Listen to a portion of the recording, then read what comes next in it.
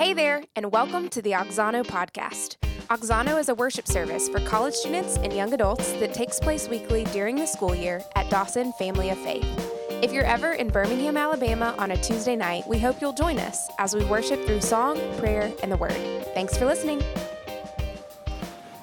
All right, what's going on, everybody? How we doing? Doing good?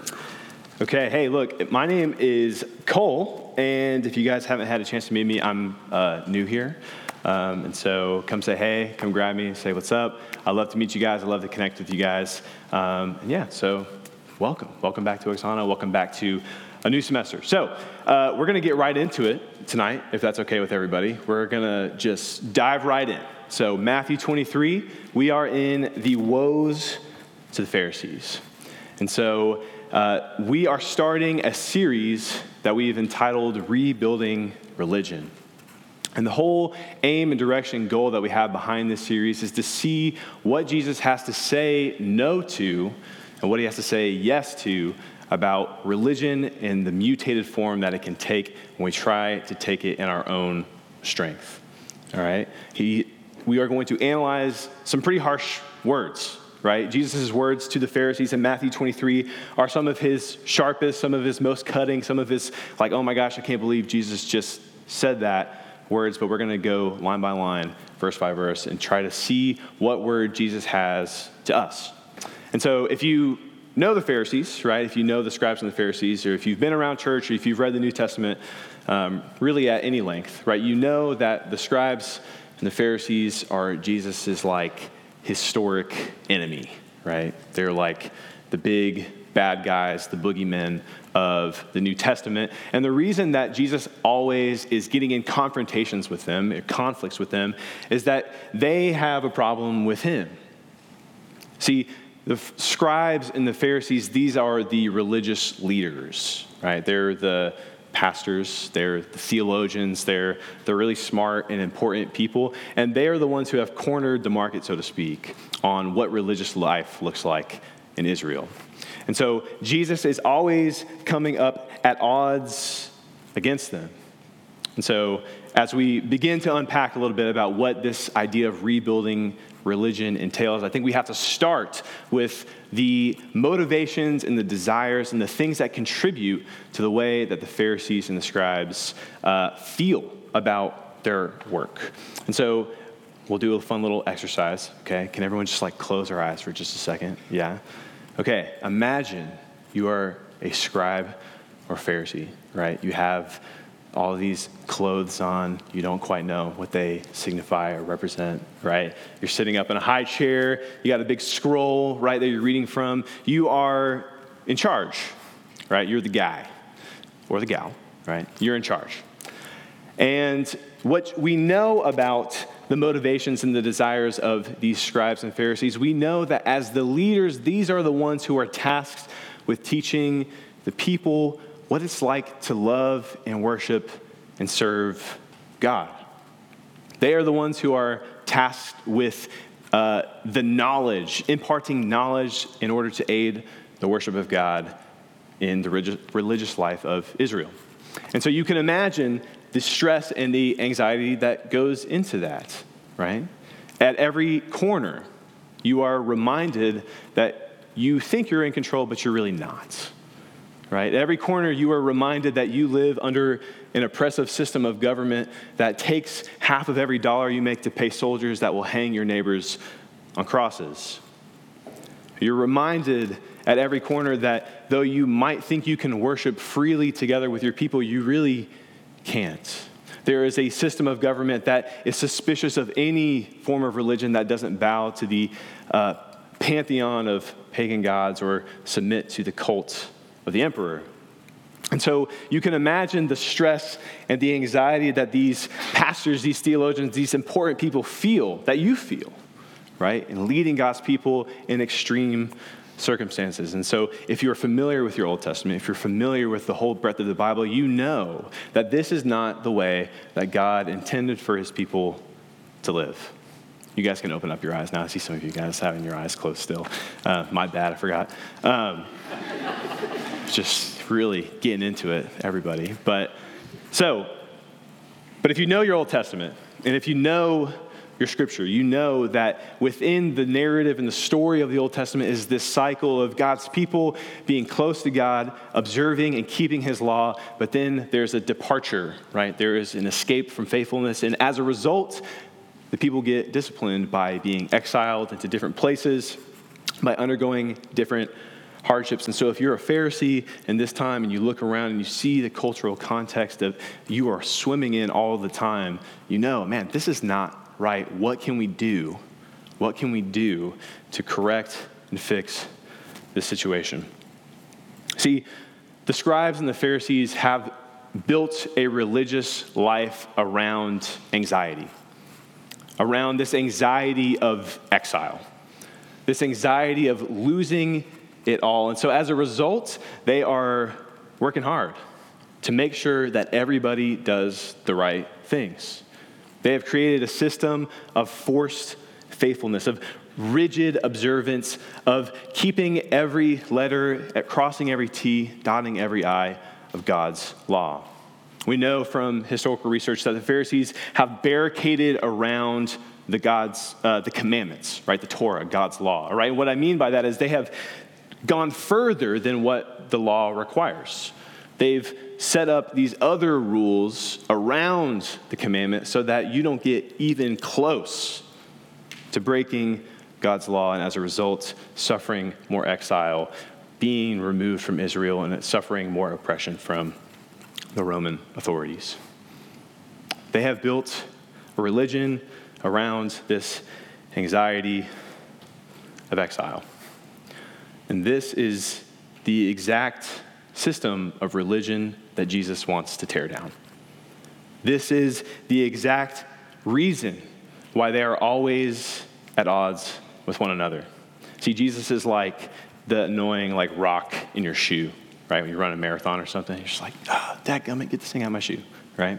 Or the gnat that's flying around your face and you just keeps coming back, right? Or the ringing in their ears that is constantly reminding them that though they think they're protecting, these scribes and Pharisees, they think they're protecting God's people from breaking God's law, but what they're doing in actuality is barring God's people from enjoying the life in his word. They think they are protecting people from breaking his law, but they're barring people from enjoying life in his word. And so the woes, right, these pronouncements of judgment, these mournful sayings communicate a deep sadness that Jesus has. This is not the way that things should be. And so these are judgments on the one hand. These are things that Jesus says, this form of religion will not stand. The way that you guys have organized this system is messed up. And it won't stand in my new kingdom when it comes. But in that no, he also brings out a yes. This is not the way it's going to be. This is the way it will be, okay? He's simultaneously tearing down the facade of the thing that we have ruined, and he's building it back up again based on the foundation of himself, foundation of God's word. And so we're going to get into it tonight. We're going to kick off, so to speak, right? And we are really in it, right? If you guys thought you were going to have a real fun, chipper, fun, exciting message, I'm sorry. This was Jacob's idea. But I am excited, right? And I am eager to see what God does as we unpack this word together. So, moving on into the first point, right? So Jesus sets out to pronounce judgment, the things that he says no to concerning the Pharisees' work. And he does this in three primary categories. He identifies that the Pharisees have pledged themselves to three forms of workings in their ministry, so to speak, that Jesus is saying this is not how it's going to be, right? So the first thing they have pledged themselves to is a system of fake results. The second thing being a system of false relationships. And both of these contribute to the third thing, which is they have a total misunderstanding of who they are. They have a fake identity that is not tethered in any sort of reality. So look with me in Matthew 23. We're going to look at verses 2 through 5. There Jesus says, the scribes and the Pharisees sit on Moses' seat. So do and observe whatever they tell you, but not the works they do. For they preach, but do not practice. They tie up heavy burdens that are hard to bear and lay them on people's shoulders, but they themselves are not willing to move them with their finger. They do all their deeds to be seen by others, for they make their phylacteries broad, their fringes long. See, because the Pharisees have this anxiety of exile, because they feel that the stakes are so high in the job that they've been entrusted with, they have let those things contribute to this sense of justification. We really need to bump our numbers up in here so that we can earn this favor with God.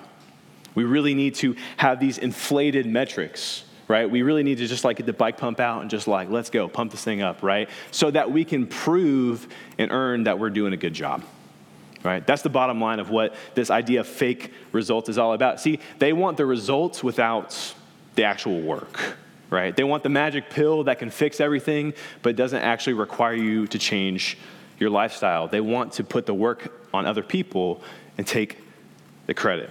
See, they're all show and no substance whatsoever. And we know this based on those funny two little words, right? You got the fringes and the phylacteries, right? Anyone heard of that before? Maybe not, right? And what these things are is these are worn symbols, right? So if you guys played sports in high school or whatever, we used to get stickers on our helmet for achievements that we do. Imagine you break into your coach's office and steal all the stickers and you just load it up, right? You're not actually that good, right? Or at graduation, right? You get these tassels that designate how many great points are in your GPA, right? It'd be going in and just ordering a bunch on Amazon or whatever and be yeah, I'm awesome, right? That's what this idea of the fringes and the phylacteries are trying to capture, right? They have extended the length of these things. They have broadened the scope of these things in order to reflect something that's not true about the work that they've done, right? Did you really lead 20 Bible studies last year?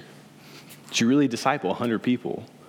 Did you really preach at all of the Sanford Sundays you possibly could, right? Are you enlarging some of these things in order to justify why you're awesome, why you're cool, why God has chosen you for a certain task over somebody else? That's what Jesus is capturing here. That's the religious fervor that he's trying to disseminate. See, this is the trap that ministers and leaders and pastors and servants and teachers and all these people can fall into, right? We can get so busy teaching other people how to love and serve and enjoy God that we don't do it ourselves, right? We can get so busy leading a Bible study that we don't actually spend time in God's Word. We can get so busy and think we're so awesome because we teach others how to pray, but we don't pray ourselves. See, this is the temptation and the trap to fall into fake results, right? To say that it's my job to teach you how to be a human being in God's world, but then I'm barred from experiencing that life myself. And so, what is the judgment that Jesus pronounces on the Pharisees for their fake work? See, it's easier to load up another person with a bunch of do's and don'ts and send them off into the world to live a life, right, as a living sacrifice on your behalf so that you can be justified by how much effort you've put into that person than it is for you to live as a living sacrifice yourself. But the pronouncement of judgment that Jesus makes is that if you don't do that, if you withhold your own individual relationship to God, well, then you are the one that's missing out. You are the one who is not deriving the life from God's word. You can hide in your devoted service to God from God. And by doing so, we harden our hearts and we make it, we set up a system of spiritual blindness that we can't see out of. Okay, are we having fun yet? Fake results. Moving on. Fake relationships, looking at verses 6 and 7. The Pharisees, the scribes, they love the place of honor at feasts and the best seats in the synagogue, and greetings in the marketplace, and being called rabbi. The scribes and the Pharisees are into the game of political posturing, right? They like being seen with somebody in order to boost their self-esteem, right? They're looking at people through the lens of, does this person give me power? Does this person establish my credibility? Does this person, being seen with this person, shaking hands with this person, having lunch with this person, does this increase my social clout, if you will? But the curse is, or the judgment is, that Jesus says is that if this is the way that you are mediating and moderating all of your relationships, right? Just like King Midas, y'all know, like the Greek guy, everything he would touch would turn to gold, right? If you're looking at your life and your relationships through the power of, does this person bring me status or coolness or whatever, then you soon find that you can't be filled. You soon find that gold doesn't work in our digestive system, right? And you realize that this pursuit in and of itself is a trap. This idea that I can establish myself outside of God's purview by securing for myself these relationships that really don't mean anything is actually a way of living into a curse. If you're always on the clock, right? If you're at dinner with friends, or if you're going out to hang out somewhere, if you're just going to the grocery store and you're constantly thinking about how you're being perceived or how you're making your life look, then you are enslaved to this spiritual blindness that Jesus is teasing out here in the scribes and the Pharisees. They love the place of honor at the feasts. They love being greeted in the marketplace. Looking back at verse 7, verse 6, they love the place of honor at feasts. They love the best seats in the synagogues and greetings in the marketplace. And they love being called rabbi. And this is the last point. They have contributed, this spiritual blindness has contributed to this fake identity, this false sense of self. See, the scribes and the Pharisees, they love the dependence that other people have on them. They love the importance that they hold in the eyes of others. They believe because they are awesome at their job, that they are, achieving these high stakes with their awesome metrics, that they have shook hands with the right people, that they have garnered up this faithfulness enough to where now God is obligated to bless them and their people, right? This has twisted their view of themselves so much that they can't see others and they can't see and understand themselves correctly. This word rabbi is an Aramaic word. It means teacher, right? Most simply, but it also can mean great one or doctor or your excellency for us, King James people, right? It is a title of self-importance. And it communicates that idea that we are fulfilling a need for another person. And so the Pharisees are blinded by their own seriousness. They are very serious people. You cannot make fun of the scribes or the Pharisees.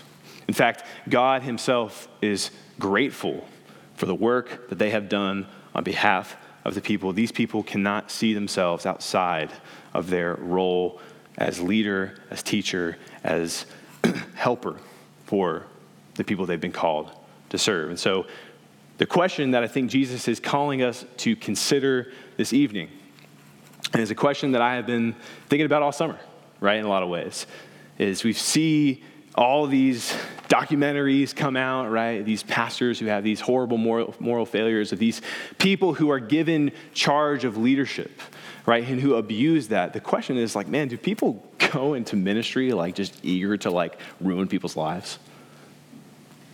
I don't think so. And so the question is, what changes? What takes someone who is eager to serve? What takes someone who is excited about the work that God is doing in the world and tricks them, deceives them, and mutates that desire into something gross, something nasty, something wicked and horrible? And I think Jesus is circling that idea right here. It's this idea that if we begin to get high on our own supply, so to speak, right? We begin to believe our own hype. If we begin to elevate ourselves over and against our brothers and sisters, well, then that's a dangerous place to be in. And so what Jesus is doing here at the end of this section is he is showing how these leaders, these shepherds, are what Ezekiel will call the wicked shepherds. And if you can take it all the way back to Moses, who's Matthew is constantly drawing connections in his gospel back to the Exodus and Moses' story. And he's showing how these leaders have become like the Egyptians. These leaders have become like Pharaoh. These ones have become oppressive and have become evil, who have become wicked to their own people. And the point is to show that Israel is in such a place where they are now in the seat of bad guy. They are in the seat of bad guy. Great news to start off our first Oksana, right? But Jesus offers an alternative way, right? What Jesus says no to, in that he pronounces judgments on these workings of the scribes and the Pharisees. He says no to, if you want to commit yourself to this life of ministry, then you will experience the bitterness of a hard heart, of the loneliness and anxiousness of an isolated life.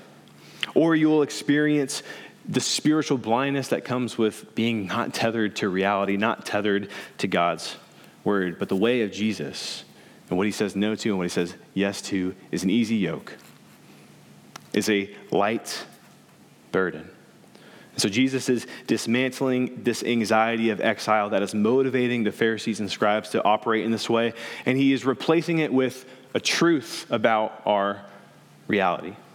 He's replacing it with the truth about who he is, who God is, and what his work in the world looks like. You have one teacher. You have one instructor. You have one Father. And any grabs at self-important titles are a lie against the way the world actually is. And so as we move into the second half of our time, we're going to look at the second half of our passage. We're going to look at verses 8 through 10. And we're going to see Jesus' way, his alternative path, his alternative vision of the kingdom of heaven begins with three things that his disciples must lay down. Three grabs at self-importance that his disciples must sacrifice if they want to walk in this way.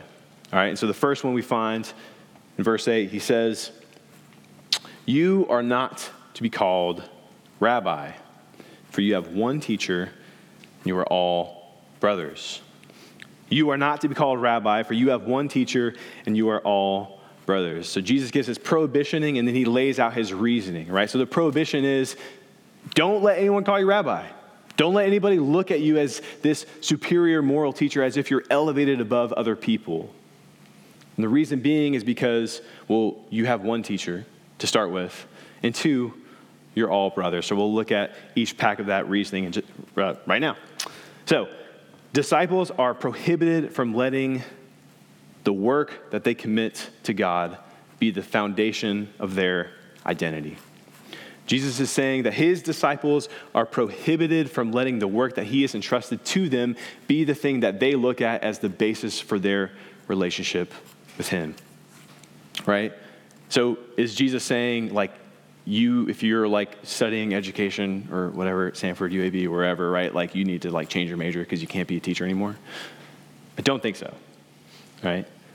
But I think what Jesus is grabbing at is this idea that you can be a teacher, you can serve, and you can commit yourself to that low level of humility and service of others. But the minute you start to think of yourself as the teacher, as the moderator of truth for someone else, right? The guy or girl who needs to be served by others, I think you're in the wrong. You can be a teacher who serves, but you can't be the teacher who is served. In fact, Frederick Bruner, he's a New Testament commentator, commenting, and he's an expert and master in the field of the Gospel of Matthew. And he notes at this point in this verse that Jesus actually only commands his disciples to teach once in the entire Gospel of Matthew. There's only one command that Jesus gives to his disciples to teach, and it comes in Matthew 28, right, which we all know, the Great Commission, right? Go therefore into all the world, making disciples, teaching them what? Teaching them all that I have commanded you. So Jesus' teaching instruction is such that all other teaching must submit to his lordship. Jesus' life and his teaching are the basis for our rule of life, but it's also the basis for our interpretation of all other teaching, right? And we have a lot of teachers in our life. right? We got a lot of musicians, we got a lot of podcasts, we got a lot of things that are constantly forming us in our mind about what we should think about the world, what we should think about reality, right? From John Calvin to Joe Rogan, right? We need to let all of our teachers submit to the teachings of Christ. Do we know the teachings of Christ enough to submit those things to him? The reality is that all teachers are grasping at reality, right? They are trying to capture what they observe in the world and communicate that to other people. But in Christ, we have reality himself. We have the full image and picture of God. Everything must be submitted under his lordship. So that's the first reason, right? You have one teacher. The second reason for why we shouldn't be called teachers is because we are all brothers. I'm reminded of high school. I don't know why, but you guys ever read like Lord of the Flies? You guys had to read that in high school? I hated it at the time, but it has been something I think about weirdly. Like I go back to it and just like dream about Lord of the Flies, pig head on a stick kind of thing, right? And so William Golding, he wrote Lord of the Flies in the 20th century, right? In the 1900s. And his whole goal with the book was to comment on another piece of writing that had come out that said, hey, if we could just eliminate all of these ideas that have baggage, if we could just eliminate all of these structures of power that exist that oppress people, right? If you could just like, in theory, put a bunch of kids who haven't been tainted by the world on an island in the middle of nowhere, they would build this wonderful, beautiful, amazing utopia. Right? It would be this awesome progressive vision of just like the good life, right? Everyone's drinking their coffee, having a good time, right? It's awesome. But William Golding, the author of Lord of the Flies, is like, I don't necessarily think that's exactly what would happen, right? And so he writes this whole story, right? These kids are on a boat, they get shipwrecked on an island, and what happens, right? Rather than build the utopia vision of society, right, they descend into savagery. They begin to assign classifications of worth based on what people can contribute to the islands. They begin to create these imaginary power structures that justify mistreatment of some of the other kids. This continues to spiral downward more and more and more until ultimately it ends in the death of one of the weaker kids. And they're chanting and cheering and going crazy, and it's just a gnarly picture until what happens? Until the rescue boat captain steps on shore. And in that instant, in that moment, this game that they were playing fades away. When the adult steps into the room, they are in awe of their commonality. They're taken back at the savagery that they had descended into. See, in John's gospel, in chapter 3, verse 19, he says that Jesus is the judgment who has come into the world. When Christ steps into the world, he is the light that comes on. It's like the switch has been flipped. And so all of these things that we have committed ourselves to, all these imaginary structures of power that we use to justify mistreatment of our brothers and sisters are done away with. They're revealed as child's games that have deadly consequences. And we are in view and equal before one another in view of the one who has come into the world. I'm reminded, I mentioned earlier, it's been like the summer of documentaries for me. I don't know why. I watched a couple weeks ago the Redeem Team documentary. Did y'all see this one? Right? So it's about USA basketball, right? I'm a basketball guy. You know, I'm not very good, but I like to play sometimes. It's about USA basketball, right? And so the Dream Team was this amazing, awesome, right? Like Michael Jordan, Charles Barkley, like nobody was beating them. 1992 Olympics, right? They kicked everybody's butt. They won the gold. And from then on, like USA was like top dog for like the next 20 years. But then the United States got complacent, right? They started sending out their best players and they started losing. And so in order to correct this, right, they rallied up the troops. They got the best people, right, like LeBron, Dwayne Wade, like all these awesome guys. But one guy that they got in particular was Kobe Bryant, right? And so a little bit about me. Grew up in Southern California, right? My dad is a huge bandwagon fan, so of course we were Lakers fans growing up. And I loved Kobe, right? Loved Kobe, right? I cried when whatever. But anyway, loved Kobe. right? And the thing you have to know about Kobe is that he was insane. He's crazy, right? He was consumed, right? And the documentary makes this point that he was consumed with one goal and vision and mission in his entire life, and that was to be as good, if not better, than the greatest, player in his estimation, right? If you're a LeBron guy, I'm sorry, but Michael, he wanted to be like Mike, right? And so Kobe was like no friends, right? The documentary made it very clear that Kobe had no friends because he was consumed with this anxiety of being the greatest. Every interaction he ever had was always looking at an angle of how can I get the edge on you, right? How can I one-up you? How can I supersede you as the greatest? But one of the cool things about the documentary that it draws out is that at this point in his career, Kobe had recognized, I'm probably not going to be as good as Michael Jordan, right? Bummer, join the club, right? Probably not going to be as good as Michael Jordan. And when he admitted that, when he came to terms with that, he was probably not going to be the greatest ever. What happens? He started making friends, right? He started getting along with guys a little bit better. He started to play cards. He started to hang out. He started to crack jokes, right? He started to become accessible.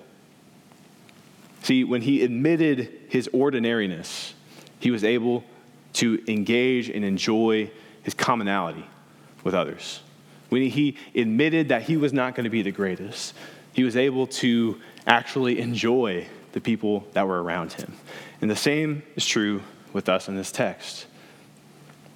Jesus is calling us to admit our ordinariness, right?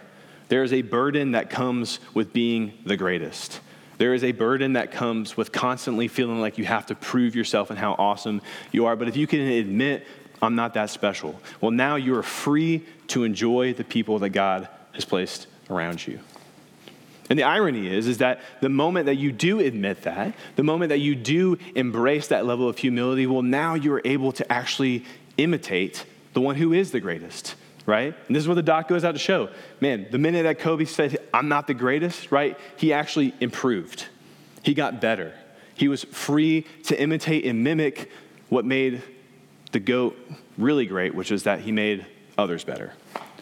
And that's the lesson that we have right here, right? That's the message that Jesus is trying to show us is that, man, when we admit, when we recognize, when we see that there's only one person in first chair, when we recognize there's only one person in the seat of honor and he's seated at the right hand of God the Father, well, then all of our attempts at self-elevation are revealed as silly, right? Only when we recognize that Christ is Lord over all can we go from the anxiety and the isolation of leadership to having friends in low places, like our man, the man, Garth Brooks tells us, right? So, only by humility, only by imitation can we actually engage with God who is the greatest. So, call no one your teacher because you have one teacher. Move on, verse 9. Call no man your father on earth, for you have one Father who is in heaven. The idea of religious fatherhood goes back, it's prevalent today, but it goes back all the way into the Old Testament. See, God is the one who fathered the nation of Israel.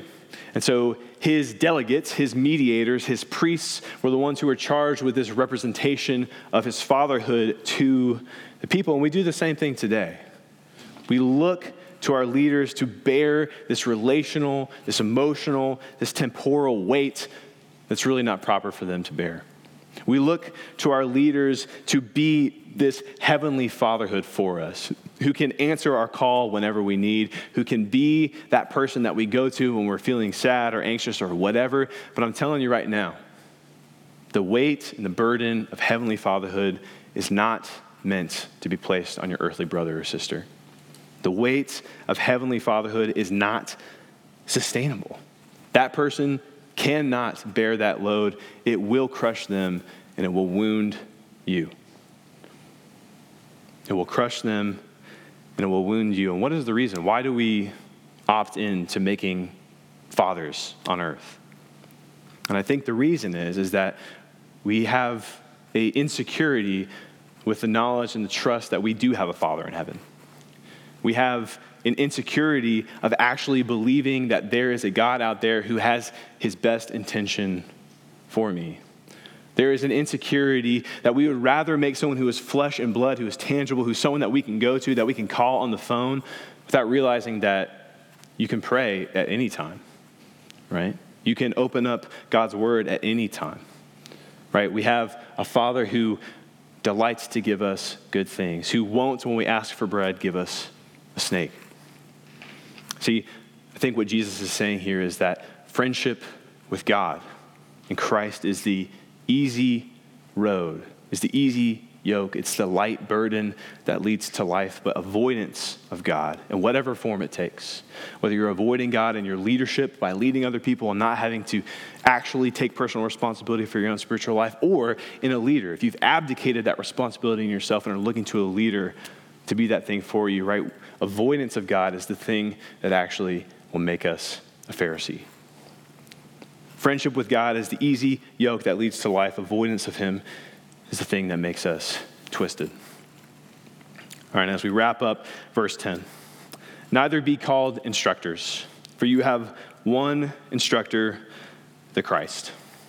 So this prohibition is similar to the first one. It's similar, right? Teachers and instructors have a very similar role in our society, but this word instructor is based on a Greek word that means to lead the way. To lead the way.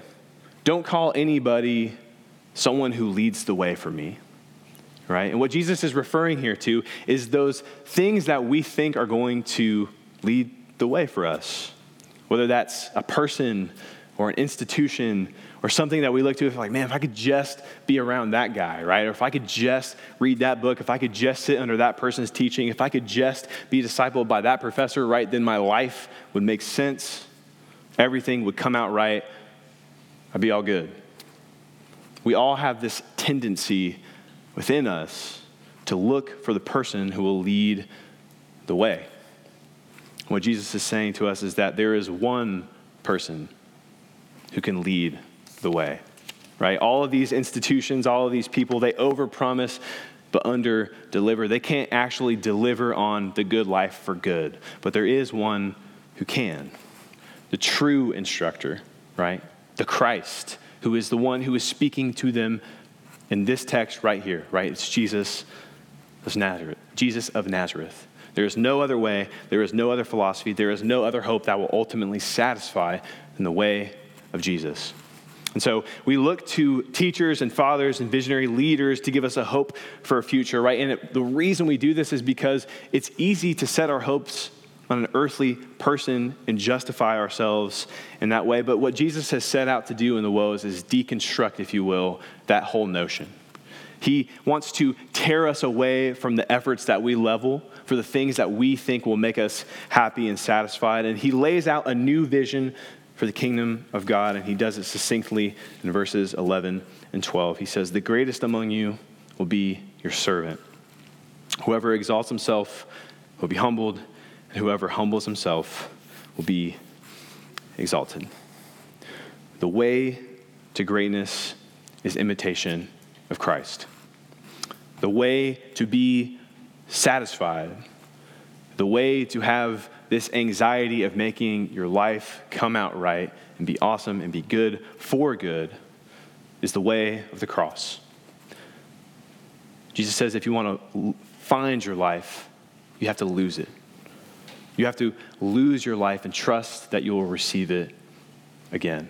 And so when we make decisions based on this anxiety of exile, of making everything come out right in our own strength, when we go the way of self-preservation, we are hurting ourselves.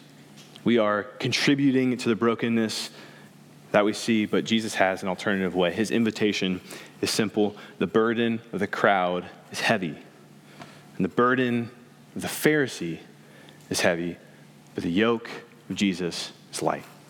His way is easy, and his yoke is light. And so there is good news this evening for both parties. There is good news for the crowd, right? If you are burdened, right, with human teachers, right? The crowd no longer has to submit to these rulers as if they are the ones who are responsible for their spiritual benefit, right? They no longer have to submit to the teachings and the rulings of oppressive people. They no longer have to look to people for emotional support. They no longer have to put their hope on a person to lead the way to life, because in Christ, we are all capable and qualified to make decisions in partnership with God's word and in keeping in step with his spirit. Each and every single one of you, y'all don't need to listen to a word I say as if it has any bearing on your life, right? I'm here to serve, but at the end of the day, right, it is your decisions, your partnership with God's spirit, your devotion to his word that's going to carry you. Not what any teacher says, right? It's you and your responsibility and your partnership with Christ. And this is a liberating good news. You don't have to wait on somebody. You can enter into that way now. But don't miss this tonight. It's that Jesus' woes are also good news to the Pharisees. No longer does the Pharisee have to suffer the burden of anxiety. No longer does the teacher or the leader have the responsibility of making everybody's life come out right. No longer are they isolated and lonely at the top. No longer are they blinded by their own misconception of reality, right? The alleviation of this anxiety is given because God's life and blessing are cheerfully already given to us in Christ. You don't have to make things come out right anymore. That's God's job. He's going to make that happen. And so the good news tonight of God's justice and mercy, and as we continue to unpack this in our series of rebuilding religion, right? What is God tearing down? What is Christ building up again, right? The good news is that Christ has destroyed the burden of partiality. We are all sisters and brothers, right? The crowd and the Pharisee together are one in his kingdom. And so tonight, as we reflect, as we enter into this 120 seconds, man, maybe you're a Pharisee tonight. Maybe you're burdened by the anxiety of making your life work out. Maybe you're troubled by the choices that you've made. Maybe you are living in a high-stakes world. Maybe if you fail, everything will come crashing down for yourself and for others. Or maybe you're a member of the crowd that Jesus is addressing. Maybe you've given over the reins of your spiritual life to someone else, and man, you're tired of people bossing you around and directing you the way that you should go. Maybe you've tired of being under a hard driver. Maybe you've been taken advantage of. And maybe you have an anger that you can't rectify because you know you'll never get square with that person. Man, whether you're a Pharisee or part of the crowd, there is a third way. Come to the way of Jesus. Pursue friendship with him. Friendship with God is the easy yoke that leads to life. Avoidance of him is the path that leads you to Pharisaism. Come to Jesus. Let's pray. Heavenly Father, God, Lord, we thank you for your word. God, we thank you that your word is not always easy to hear. Your word is not always a soothing balm to our soul, but God, it is the thing that gives us life. Sometimes your word is like a surgeon's scalpel. Sometimes it cuts us open. Sometimes it leaves us bleeding and hurting, but God, it is the thing that fixes us. And God, we pray that as we continue to unpack this series, as we continue to look into your words, as we continue to hear from you, God, I pray that you would give us eyes to see and ears to hear beyond our selfishness or beyond our misconceptions of what this world is, Lord, beyond of what we conceive of ourselves outside of you. God, I pray that you would help us to repent.